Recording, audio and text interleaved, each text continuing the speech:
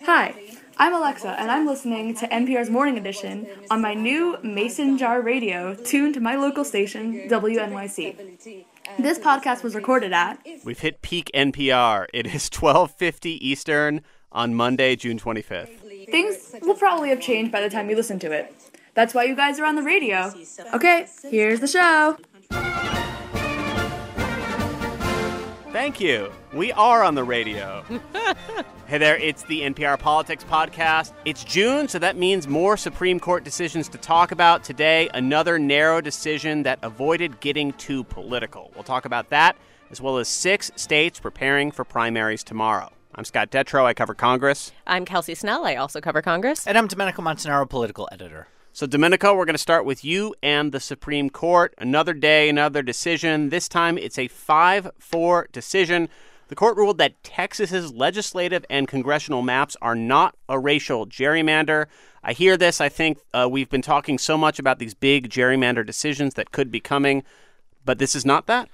Yeah, this is not one of the most hotly watched gerrymander cases. That one, we already had that decision, which had to do with Maryland and Wisconsin's rules, because those had a little more broader implications for the rest of the country, really sort of indicating that the Supreme Court didn't really want to touch gerrymandering, political gerrymandering at this point. They have weighed in on racial gerrymandering before, and they did that again with this case in Texas, Abbott versus Perez. Abbott is the governor there and was sued to say that the districts that had been drawn, both the congressional and legislative districts, were racially gerrymandered. The court said no, and only one of those districts is unconstitutional. What's the difference between a political gerrymander and a racial gerrymander? Well, that's a good question, actually, that you could ask somewhat tongue-in-cheek, because there's a lot of people who think there isn't much of a difference anymore because of how hotly split we are when it comes to politics and race and how closely divided those are. But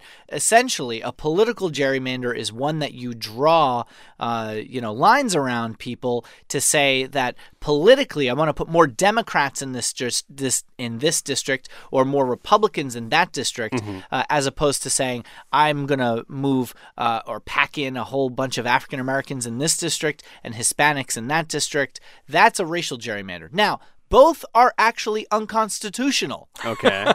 But the court has to make a decision on whether or not one is or isn't. And on political gerrymanders, they've been really reluctant to weigh in on that. And they did that again in this term. So what exactly did they decide? They decided in this Texas case that the court-drawn districts that had been done, so this wasn't like one that was drawn by Republicans or Democrats. This is one that was drawn by the court after there were some issues with the districts that had been originally drawn by Republicans. And the Supreme Court this time said that this case, that these districts are okay. They decided, though, this in a 5-4 margin, okay? So you had the usual conservative-liberal split on this. And Justice Sonia Sotomayor wrote the dissent. It was 46 pages. That is a very big dissent. The majority opinion was 41 pages, which is also very long, but shorter. So that reminds me that as I was talking to people, House watchers of all types, Republicans and Democrats, they're all kind of hoping that these spring and summer decisions would give them answers and would give them victories. But it sounds like you're saying they're not getting nobody's really getting a clear picture out of this. Well, if you're a Republican, you're pretty happy about this, because Republicans for the last decade were able to pick up a whole lot of seats in a whole lot of states. And, a lot of people thought that given that the Supreme Court had decided to take up the Maryland and Wisconsin cases together, that would signify that the court was ready to weigh in on political gerrymandering. Instead, they sidestepped it and said, we don't really want to deal with it at this point. We don't think that the case was made adequately. And they kind of did the same thing in Texas today. Well, that gets to a broader question I have about the end of this year's term, because in a lot of the high-profile cases we've been waiting to hear about, you mentioned a couple right there. I'm thinking also about the decision about the baker and whether or not he had the right to refuse making a cake for a same-sex marriage. Masterpiece Cake Shop. Yep. Yeah. That was another case that ended up being decided on more or less technical, narrow grounds. It seems like the court is trying to avoid big political statements this term. Well, I think that Chief Justice John Roberts, this is his court, and I think that he is somebody who we've seen repeatedly is someone who doesn't necessarily like to weigh in on things that he feels that Congress should decide. And Kelsey, Supreme Court Justice Chief Roberts, must be very happy because on issue after issue, Congress consistently addresses and fixes and resolves the big questions that we're facing. You're just reading my mind. There's a theme here, I think, of people saying, Congress, it would be great if you guys could get together and do your job. And Congress keeps saying, well, we can't do that. As you and I prepare for another week of the same basic plot line of will they vote on immigration? I feel like I've been in this Groundhog Day for roughly 3 years. So,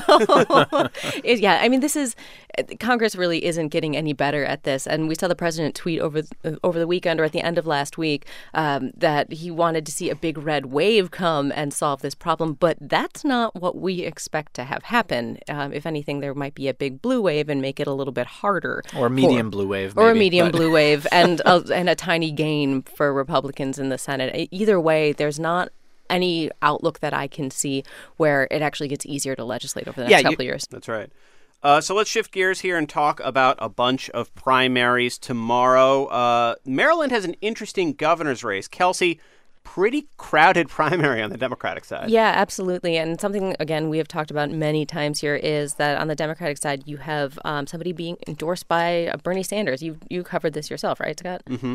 Yeah, he has endorsed Ben Jealous, the former head of the NAACP, who's one of the front runners in the very crowded Democratic field. Several other high-profile Democrats have as well, including Kamala Harris, California Senator, New Jersey Senator Cory Booker. Maryland, right now the polls are a lot closer, so Bernie Sanders is yet again putting his credibility on the line. We've talked about this before. There's this interesting contrast where on one hand, the Democratic Party as a whole is really moving more toward Bernie Sanders on a lot of big issues. But when he endorses in specific races, he does not have a great track record this year. Yeah, and he's endorsing on a race where whoever wins in this primary isn't likely to actually win in the general election. The governor there is a Republican, Larry Hogan, and he is very well liked. And there are a number of Democrats who are happy to cross party lines to vote for him. But back to the whole conversation we've been having about voting, one of the things that I think is going to come up a lot over the next couple of days is that the Maryland DMV, or the Motor Vehicle Administration, failed to move updated voter information to the Board of Elections. And they're blaming a programming glitch, but it means that 19,000 Maryland voters are going to have to vote on provisional ballots. Wow, and so that's a huge number. And it's people primarily who changed addresses or, changed names because they got married, or things like party, that. Or changed party. Yeah, which that can be the really big issue when you go to try to vote in a primary. Yeah. Right, because that's when you're primarily actually having to identify which party you're in, and you become active in just the party system. Yeah, I mean, one thing this is my home state, and one thing that, oh man, did I say home state? Oh man, New York is going to be mad at me. But I have been in Maryland now. Make a choice. I have been in Maryland now 11 years, so. Yeah, I mean, look, beating Larry Hogan is going to be a really interesting attempt for Democrats to try to take him on because, as Kelsey said, he is very popular in the state currently, and he's like Charlie Baker in Massachusetts in the sense that, these are two of the most popular governors in the country, and what do they have in common? They're Republicans in pretty liberal states. It was a shock that Larry Hogan was able to pull off the upset that he did, but he's been pretty moderate as a governor. He's pushed back against the president quite a bit. He has, and that's, this sort of liberal versus pragmatic push that we've seen play out in a lot of other primaries, we're going to see in Maryland. South Carolina held its primary a couple weeks ago, but it has a runoff tomorrow. Domenico, this is another place where Donald Trump is stepping in and making an endorsement and trying to shake up the race that way? Right. So he endorsed Henry McMaster, who's the governor of South Carolina, and he is going to actually campaign for him. And he's going and saying that McMaster is somebody who was with him early on and is endorsing him. And we're going to see the power of the president's endorsement, see if it plays out again in South Carolina. Remember, South Carolina is a really important early primary state in presidential primaries. And McMaster, somebody who got behind Trump early, and Trump is showing his loyalty back. We'll see if he can put him over the finish line. And Vice President Pence was out there campaigning as well. I mean, this is part of the way the White House has handled most of its early supporters. They treat loyalty as a really important currency, and that hasn't changed. And they really punish dissent. Right. And on that note, we're going to take a quick break. We're going to come back and talk about a Republican in the total opposite position who did not back Trump early. In fact, just the opposite. That's former Massachusetts Governor Mitt Romney, who's now running for Senate in Utah. We are also going to talk about the fallout from multiple members of the Trump administration being kicked out or asked to leave restaurants. Hey there, I'm Joshua Johnson, the host of 1A. We're spending a week bringing you stories of cutting-edge ideas and new technologies that could change our lives for years to come. To hear our reports from the Aspen Ideas Festival, check out 1A, wherever you get your podcasts. And we are back. Kelsey, Mitt Romney on the ballot again, running for Senate in Utah. Yes, where he's very popular there, even though he hasn't really been living there that much. You saved the Olympic Games. You have some long-term credibility in a state. And you have long-term credibility in a state where the population is largely Mormon, and he is a notable, one of probably the highest-profile Mormons in the country. And he's the most popular politician in the state. I mean, anytime a poll comes out asking favorability ratings, Mitt Romney's right up there, and he has a beautiful home right on the slopes of Deer Valley. Well, that's interesting on a few different fronts. First of all, it's just interesting that Mitt Romney decided to come out of retirement and run for office again in a totally different state. But what's interesting is there's been a trend line this year of Republicans really getting punished in primaries for standing up to President Trump or criticizing President Trump. Mitt Romney, of course, went way out of his way to blast Trump during the 2016 election.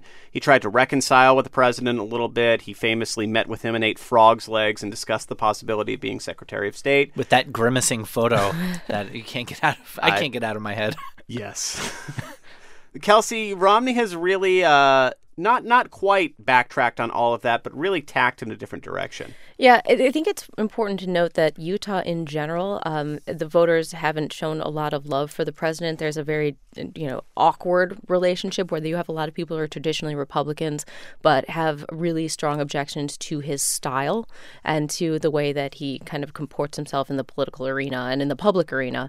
Romney started to look like he was going to be the great defender of the never Trump wing of the party, but he's moderated that, and he's kind of tried to stick his criticisms of the president to issues where it bubbles up to the most national importance. And I actually think the reason why this is important is because it shows us how hard it would be for him to actually push back on the president if he does come to the Senate, if he is elected. Yeah. I think there are a lot of high hopes from people who are of that never Trump wing of the party that he would be that leader, because the major leaders of that movement are leaving. I'm talking about Jeff Flake of Arizona, Orrin Hatch, who I guess kind of mixes it up and does some of that sometimes he doesn't. Yeah, he's had a mixed record on that.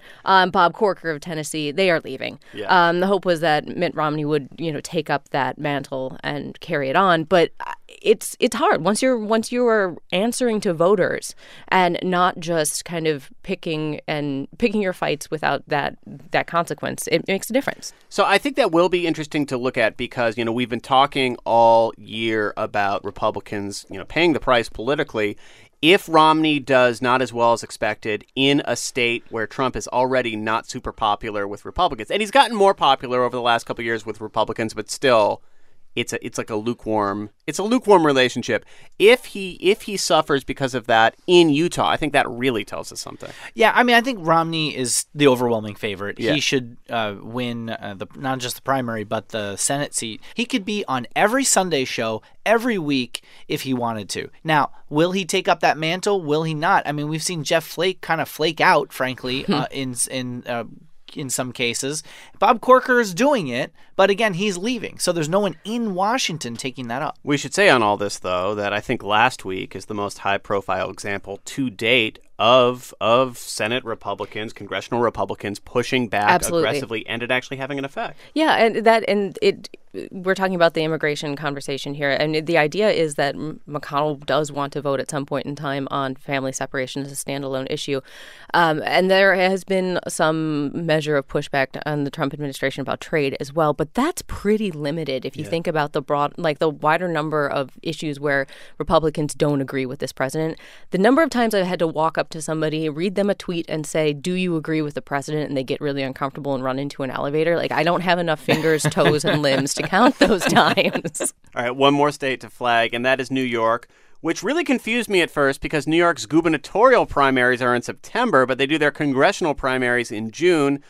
Your other home state, Domenico, always trying to be difficult.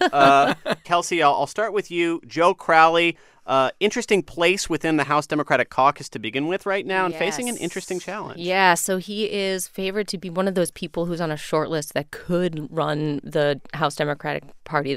But he is facing a challenge from a 28-year-old activist who she has less than 1/10 of the amount of money as Crowley does, but she's a credible threat. Mm-hmm. And there are several Democrats who have credible threats in their primaries. And we are in a climate where not just here in America, but if you look at all the international elections happening right now, there is a massive throw the establishment out feeling that just continues. You're seeing it in Mexico. So, again, even though people are heavy favorites, it's always worth keeping an eye on it because there are surprises sometimes. You know, and the Crowley race also has this other dynamic where he is a white guy, an older white guy. And this is a young Hispanic woman who is saying that, Joe Crowley doesn't have the face of the party in the future. And I mean, to see Crowley, who's somebody who would normally cruise to re-election, have to deal with this really does speak to the sort of bubbling up of the populist left. All right, one more thing to talk about before we go, and that is that over the weekend,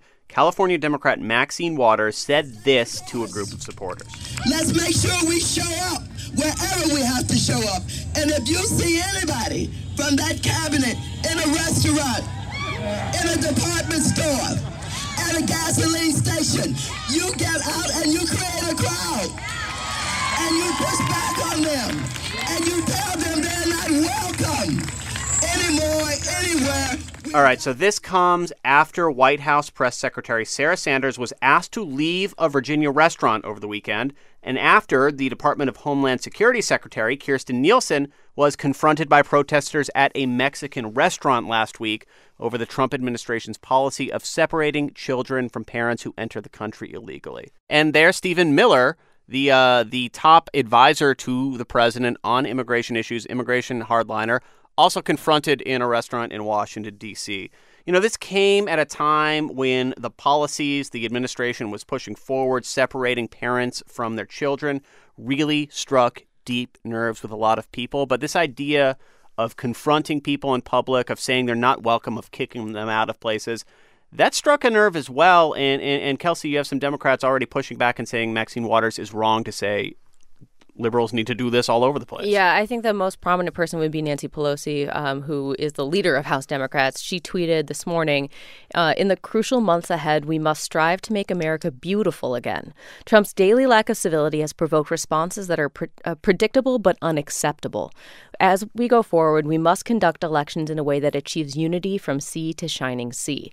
Now, it's notable that Pelosi would push back on Waters. And while she didn't mention Waters by name, she was retweeting a video and a story about Waters. So it was very clear who she was speaking about. And this is important because Pelosi has kind of had to play this role throughout the past year and a half, where she's trying to tamp down people on the left and in different parts of the party who want to impeach the president, who want to push back in really very, as she would say, uncivil ways. This is a thing that Democrats are very much struggling with. And Pelosi, while she wants to respond to the base that it feels very passionate about this, is trying to avoid the kind of insurrection that Republicans saw during the Tea Party wave, where they lost complete and total control of their party and became an ungovernable bunch in the House. Yeah. And President Trump weighed in today as well and tweeted, Congresswoman Maxine Waters, an extraordinarily low IQ person, has become, together with Nancy Pelosi, the face of the Democrat Party.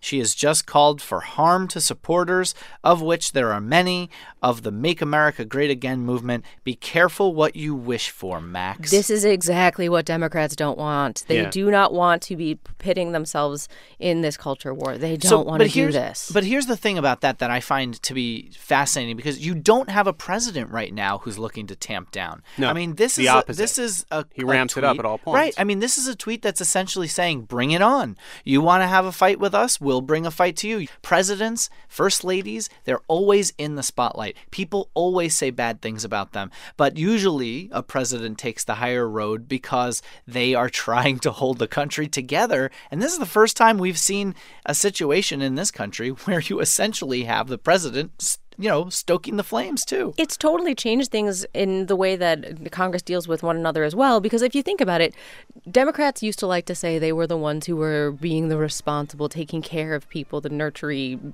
kind of image that they have tried to cultivate. And part of that was saying we will never shut down the government. Well, we saw that not be the case earlier this year. I mean, this is the way the president handles things has really started to impact the way that the lawmakers interact. All right, we packed a lot into a Monday episode. We will certainly be back several times later on this week, but that is a wrap for today. I'm Scott Detrow. I cover Congress. I'm Kelsey Snell. I also cover Congress. And I'm Domenico Montanaro, political editor. Thank you for listening to the NPR Politics Podcast.